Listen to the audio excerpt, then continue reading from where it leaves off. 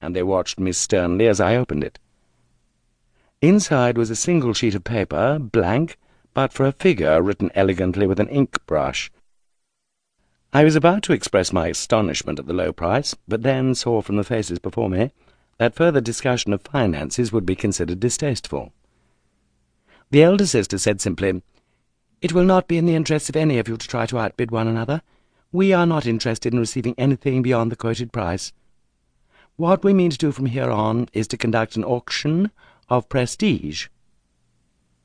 They had come in person, she explained, to ask formally on behalf of the Sugimura family that I submit myself, along, of course, with the other 3 applicants, to a closer investigation of my background and credentials. A suitable buyer could thus be chosen. It was an eccentric procedure, but I saw nothing objectionable about it. It was, after all, much the same as being involved in a marriage negotiation. Indeed, I felt somewhat flattered to be considered by this old and hidebound family as a worthy candidate. When I gave my consent to the investigation and expressed my gratitude to them, the younger sister addressed me for the first time, saying, "Our father was a cultured man, Mr. Ono. He had much respect for artists. Indeed, he knew of your work." In the days which followed, I made inquiries of my own, and discovered the truth of the younger sister's words. Akira Sugimura had indeed been something of an art enthusiast, who on numerous occasions had supported exhibitions with his money. I also came across certain interesting rumours.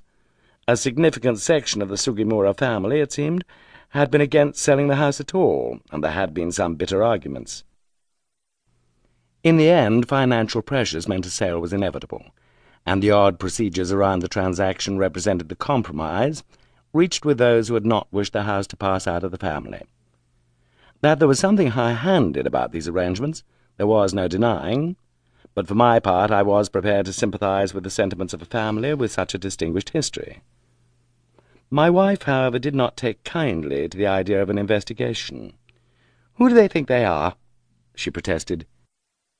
"We should tell them we want nothing further to do with them." "But where's the harm?"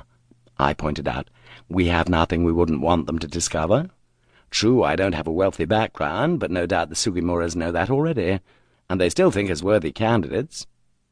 Let them investigate. They can only find things that will be to our advantage."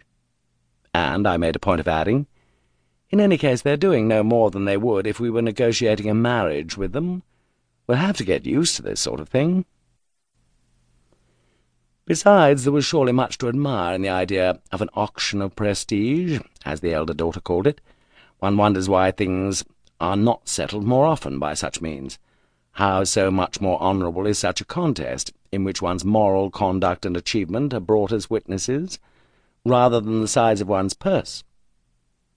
I can still recall the deep satisfaction I felt when I learned the Sugimuras, after the most thorough investigation, had deemed me the most worthy of the house they so prized.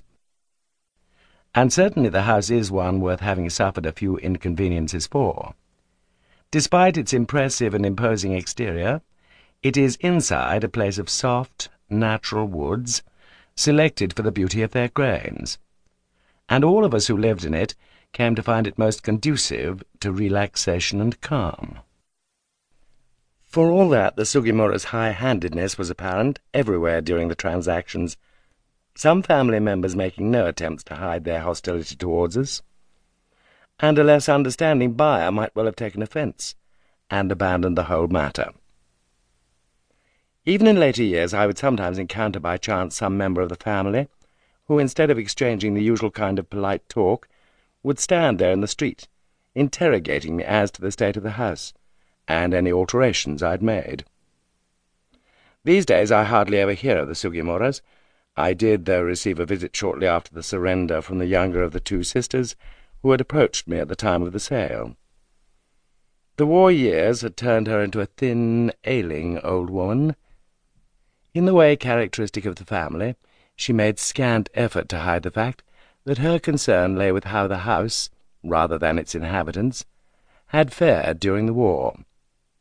She gave only the briefest of commiserations on hearing about my wife and about Kenji, before embarking on questions concerning the bomb damage. This made me bitter towards her at first.